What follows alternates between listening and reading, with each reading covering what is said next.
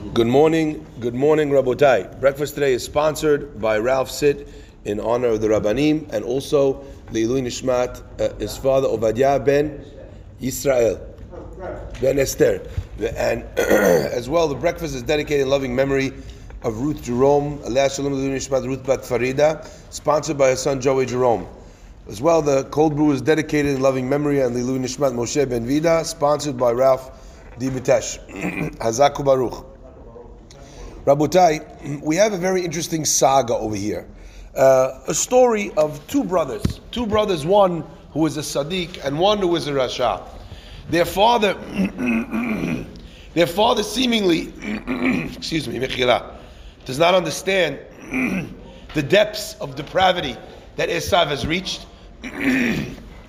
for whatever reason, and therefore he believes that he's doing him a favor by giving him a beracha.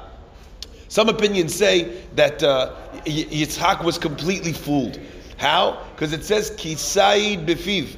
Why did he love his son Esav? Because he put hunting in his mouth. What does that mean, he put hunting in his mouth? That Esav would go out and he would hunt for his father, and his father would be able to eat the food that his son would eat. However, that pshat is seemingly a little bit of a challenge to be able to believe, simply because you think if Yitzhak is going to be fooled, you think he's going to be fooled because he got him a hamburger? I mean, like, come on. He got him a nice steak, so Yitzhak likes him. That's what's going on here. The deeper understanding is Sayyid Befiv, that he hunted him with his mouth. That Esav was he was a hunter. He hunted animals, but he also hunted human beings. What does that mean? The Gemara tells us that Esav would go to the courthouses and he was able to trip people up. He would hunt them with his words. If there was a thief and the thief would come to the Beit Din, Esav wouldn't say, "Did you steal?" Esav would ask the guy when he was caught unawares, he would say, "So did you use a knife or a bow?" And the guy would be like, "A bow." And then he would realize that he had just admitted to the crime. He would hunt people with his words. How did he hunt his father with his words? He'd come and ask his father questions that made it seem like he was a tremendous tzaddik. How does one take maaser from salt, things that a person is not obligated to give maaser from? So his father thought this guy is not just religious, he's extra pious. He's extra special. And that is the meaning as to why he would give Yitzhak would give the Esav the beracha. But be that as it may, in the moment, in that time that comes, Yitzhak thinks he's about to pass away. He calls Esav in. He says, "Go get me the food. I want you to give you a beracha.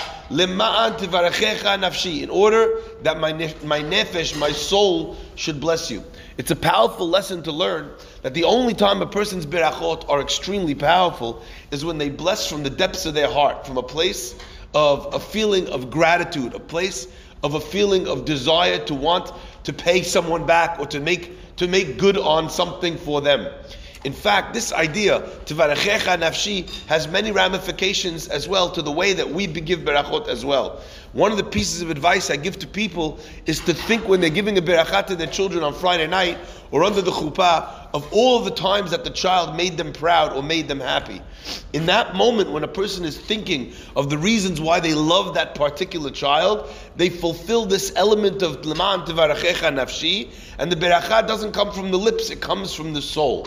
In this scenario, Yitzhak says, "I want to give a beracha from my soul to Esav. So go out," he says, "go get me some of this delicious food, and I'll give you this beracha, and it will come from the depths of my soul." Rabotai, what is fascinating to note is the words that we find in this story. Esav, Yaakov is called by Rivka. Rivka has overheard what Yitzhak has said to Esav. And she says, "Go get me 2 sheep from the backyard. I'll prepare the sheep. I'll make him delicious matamim kasher, have the delicacies that he likes. And then what I'll do is I'll take the fur from the goats or the sheep, and I'll put it on your arms, because Esav was notoriously hairy, and Yaakov was very, very smooth skin. He had no hair on him. I don't know how one mother gives birth to one Sephardic child, one Ashkenaz child, but we'll leave that aside for now. Either way, he puts all of the hair on Yaakov's arm, she puts it on the arm, and Yaakov comes to the father. Now I want to give you the moment over here. He walks into the room, and he says to him,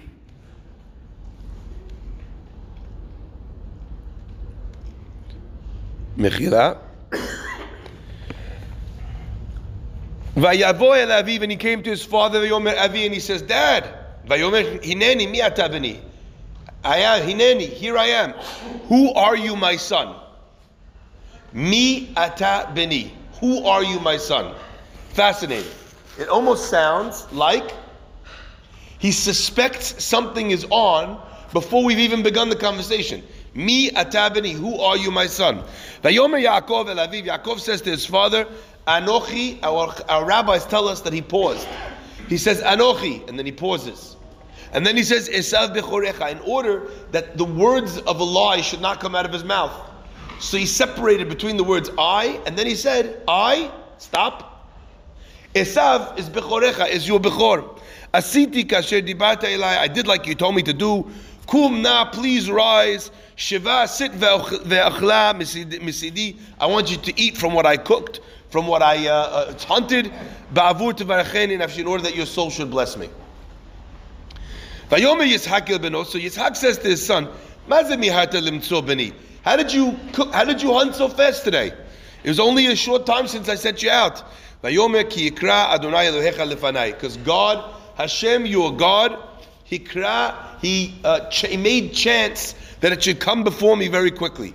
Vayomer Yitzhak el Yaakov. Yitzhak says to Yaakov, Gishana, come over here. V'amusha, I want to feel you. I want to feel you. Hatazeh beni Esav imlo. Are you really my son Esav or not? What's going on here? Why does Yitzhak suspect that there's a game afoot? Right? Vayigash Yaakov, and he comes. V'yimushu, and he feels him. Vayomer Akol ko Yaakov. Vayedayim de Esav. The voice is the voice of Yaakov. Vayedayim de Esav. And the hands are the hands of Esav. Our Mefarshim ask a very powerful question. They ask, if the voice is the voice of Jacob, and the arms, the hands feel like the hands of Esav, so if it was a sports game, you'd have 1 point to Esav and 1 point to Yaakov. So there's a tiebreak. You need a tiebreak over here. Why does he think if it's 1 and 1 that it's actually Esav? Powerful question, right? He's got one proof that it's Yaakov, one proof it's Esav, and then he goes ahead and blesses him. Why in the world would he carry on and assume it's Esav? So I saw the Mefarshim bring the most magnificent idea. Others, 2 different people, I saw brought down in their name a magnificent idea. What was the reason why he chose to believe him, even though he only had one sign? He says that Esav knew that this was the most important moment of his life. And he was afraid that Yaakov would try and come, take it from him. Why was he afraid that Yaakov would try and trick him and steal the berachot? Because actually, Esav knew that Yaakov wasn't stealing the berachot at all. Esav knew that he'd sold Yaakov the bechorah earlier. So he knows that these berachot actually belong to Yaakov. Now Yaakov's not going to make us think about it, but now that it's time to get the berachot before Yitzhak dies, maybe Yaakov's going to come and claim his deal. So Esav says, you know what? We'll play a double trick. Yaakov, if he tries to come to you, who's he going to sound like? He's going to sound like Esav, trying to trick you to think that he's Esav. So we'll double sketch him, and I'm going to change my voice to sound like Yaakov. Yaakov walks in, and he sounds like Esav. He says, Mi ata beni, who are you? Why? Because Esav only made up with him that he's going to sound like Yaakov by changing his voice. But look at the way Yaakov speaks to Yitzhak. Yaakov says, please, kumna, please stand up. When he's asked why he managed to find the guy so fast, what does he say? Because you're God, he made a miracle happen, and he spoke, as Yitzhak says, Hakol kol Yaakov, the voice is the voice of Yaakov, Vayedayim yedei Esav, but the hands are the hands of Esav. Both of the elements, we really have 3 different elements here. One of them was that his voice sounded like Esav, and that actually was a point for which side? For the fact that it was Yaakov. But then there were 2 things that pointed, the voice sounded like Esav, that's true, but the hands were like the hands of Esav. So the hands tell him it's Esav.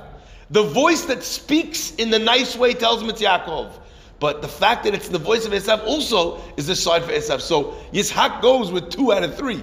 Now, the amazing thing to me about all of this story is that when we say Hakol Kol Yaakov, the deeper interpretation here is not just the sound of the voice, is the voice of Yaakov. And that is that what we're hearing is that there's a way that Yaakov speaks. There's a way that a Jew speaks. 2 different points as to what defines or delineates the speech of a Jew from the speech of someone who is not Jewish. The idea is that a person who speaks, number 1, is supposed to speak politely. Kum na, please stand up. To speak politely is supposed to be the way that a Jewish person speaks. When a person asks for something, please, thank you. All of these things that we think are just manners, they're actually an obligation to speak in a way which represents someone who thinks, breathes, acts, lives the way that God intends him to live in this world. Where do we find these ideas? We know in the Beit HaMikdash, at the bottom of the Me'il, there are bells at the bottom of the Me'il. Our rabbis ask why they're bells. To teach a person derech eretz, that before you walk into somebody's house, you let them know that you're coming in. So therefore, the bells would bang against each other at the bottom of the me'il. There would be a sound coming, and then the guy, if someone's inside, I don't know, he's in his pajamas, or what's it called, or maybe he's counting his money, he doesn't want you to see how much money he has. He has the opportunity to protect himself before you walk into his home. This idea today is expressed by knocking on the door. What a beautiful thing it is to think that knocking on the door is a mitzvah. Could you imagine such an idea? Knocking on the door is a mitzvah. Not because we think it's just a social convention. So you just do this and you don't think about it. But just the knocking at the door illustrates some element of tzniut, illustrates some element of recognition of someone else's space. Please, thank you, is the voice of Yaakov. The second element of the voice of Yaakov is that when something comes your way that goes well, what's your response? Your response is Baruch Hashem, Be'ezrat Hashem, with the help of Hashem. Im Yirtzah Hashem, if God wants. I noticed that, you know who else speaks this way all the time? If you ever sat and spoke with someone who's Arab, every word out of their mouth is Inshallah, Mashallah. Right? That's how it goes. If God wants it, please God. Inshallah, mashallah. Also, they happen to be children of Avraham Avinu, Razin de Ma'aminim, the prince of those who have emunah. Rabotai, Yaakov, Hakol Kol Yaakov, and it always struck me. Yaakov is able to switch his voice to sound like Esav because he thinks that that's what he needs to do in order to get the berachot. But you also have a way that you speak. And our rabbis tell us that while Yaakov was able to change the pitch of his voice, he was unable to not speak like a Jew. Even for the sake of the berachot, he couldn't not say please. He couldn't not speak politely. He couldn't not say, because of HaKadosh Baruch Hu, Ki yikra Hashem Elokecha lefanai. He was unable to not speak that way. So Rabotai, if we start slowly to change our speech patterns, then the voice indeed becomes the voice of Yaakov. That when we speak to people, we speak nicely. When we are talking about a business, we don't say, and then I did the most amazing move. You ever notice this, Rabotai? If you ask someone about a business deal that they did, what does the guy say? The guy says, oh, I came up with this genius move. I told the guy in the meeting, I told him, you know what, why don't you do this and you do that? And the guy didn't realize I was hitting him like this. Amazing. It was so clever. I don't know how I came up with it. Meanwhile, what happens if the guy messes up a business deal? He loses a shidduch, he loses a partner, he loses a friend. What does he say? I guess it wasn't meant to be. Hashem, we don't know the mysterious ways of God. We take all the credit and we give God all the blame. Hashem and us sometimes have the worst partnership. Could you imagine someone being in a partnership with us where we get all the dividends and the other guy gets all the losses? Shtabach Shemo. Unbelievable. Think about that. So when a person sees that something wonderful happened to them, the first words out of their mouth should be, Be'ezrat Hashem. You don't understand. Hashem, with Hashem's help, God gave me the most amazing idea. To speak that way is a way that a Jew speaks even if it costs him.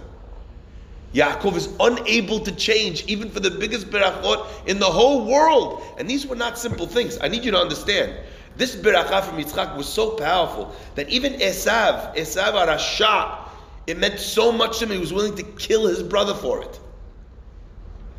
Okay, he chases him to get revenge for this beracha. So, what does it mean to speak like a Jew? What does it mean? What does it mean that Yedayim Yedei Esav, the hands belong to Esav? When we come to Shemot, we're going to read about Moshe Rabbeinu. When Moshe Rabbeinu sees two people, and one of them lifts his hands up to the other one. And what does he say? Rasha lamatar lakerecha. Why are you lifting your hands against your brother? Even not to hit him, even with an intent, just lifting your hand is enough to call him a Rasha. Our rabbis explain that each one of us, we had our own dominion. Esav produced warriors. Jewish people are not usually warriors. Jackie Mason says always about this. He says you put Jews in a uniform, they're terrifying. You take a Jew out of uniform, nobody's afraid of a Jew. Right? It's a fascinating thing. He says with other countries, right, you see a guy on the street, you're terrified of him. Put him in a uniform, they have the worst army ever. Right? It's a funny thing that. Right? Now, we did not produce warriors, but the thing is so interesting. What's the difference between a punch and a call? The voice, even just in its physical sense, if I scream to you, you can hear me from very far away. If I try and punch you from very far away, unless I'm Inspector Gadget, I can't hit you. The power of Esav is in proximity. The power of Yaakov is global. Our words can reach the very heavens. But what we need to understand is, it's only when we use our voice in the right way that our voice is powerful. What does that mean? The Gemara says that when a person uses nivul peh, they speak inappropriately, they're swearing, they're cursing, they speak lashon hara. They ruin their ability to pray.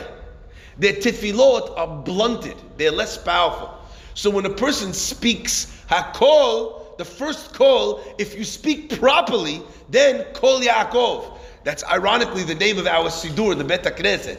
So if you have the voice, if you speak properly to people, kindly, nicely, politely, if a person speaks and they're always mentioning God's name, thank God I did this, Baruch Hashem I did this, if God wills that this will happen, etc., then Kol Yaakov, then they have the power of the voice of Yaakov, the voice of Tefillah. So I always think to somebody, say to myself, and I say to others as well, sometimes people say, Rabbi, I've been praying for something for so long and it's not working.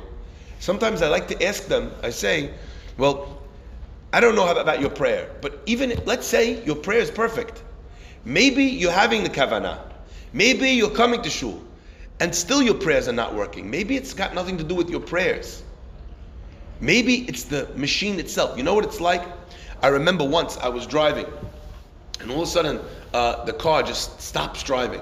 I pull over to the side of the road, the car won't start. I'm looking under the hood. I don't know what I'm doing. I'm a yeshiva boy. I don't know anything under the hood of the car, right? You know, the only reason why I ever would have lifted the hood of a car was to check if someone hid the afikoman there, right? This is not exactly my dominion.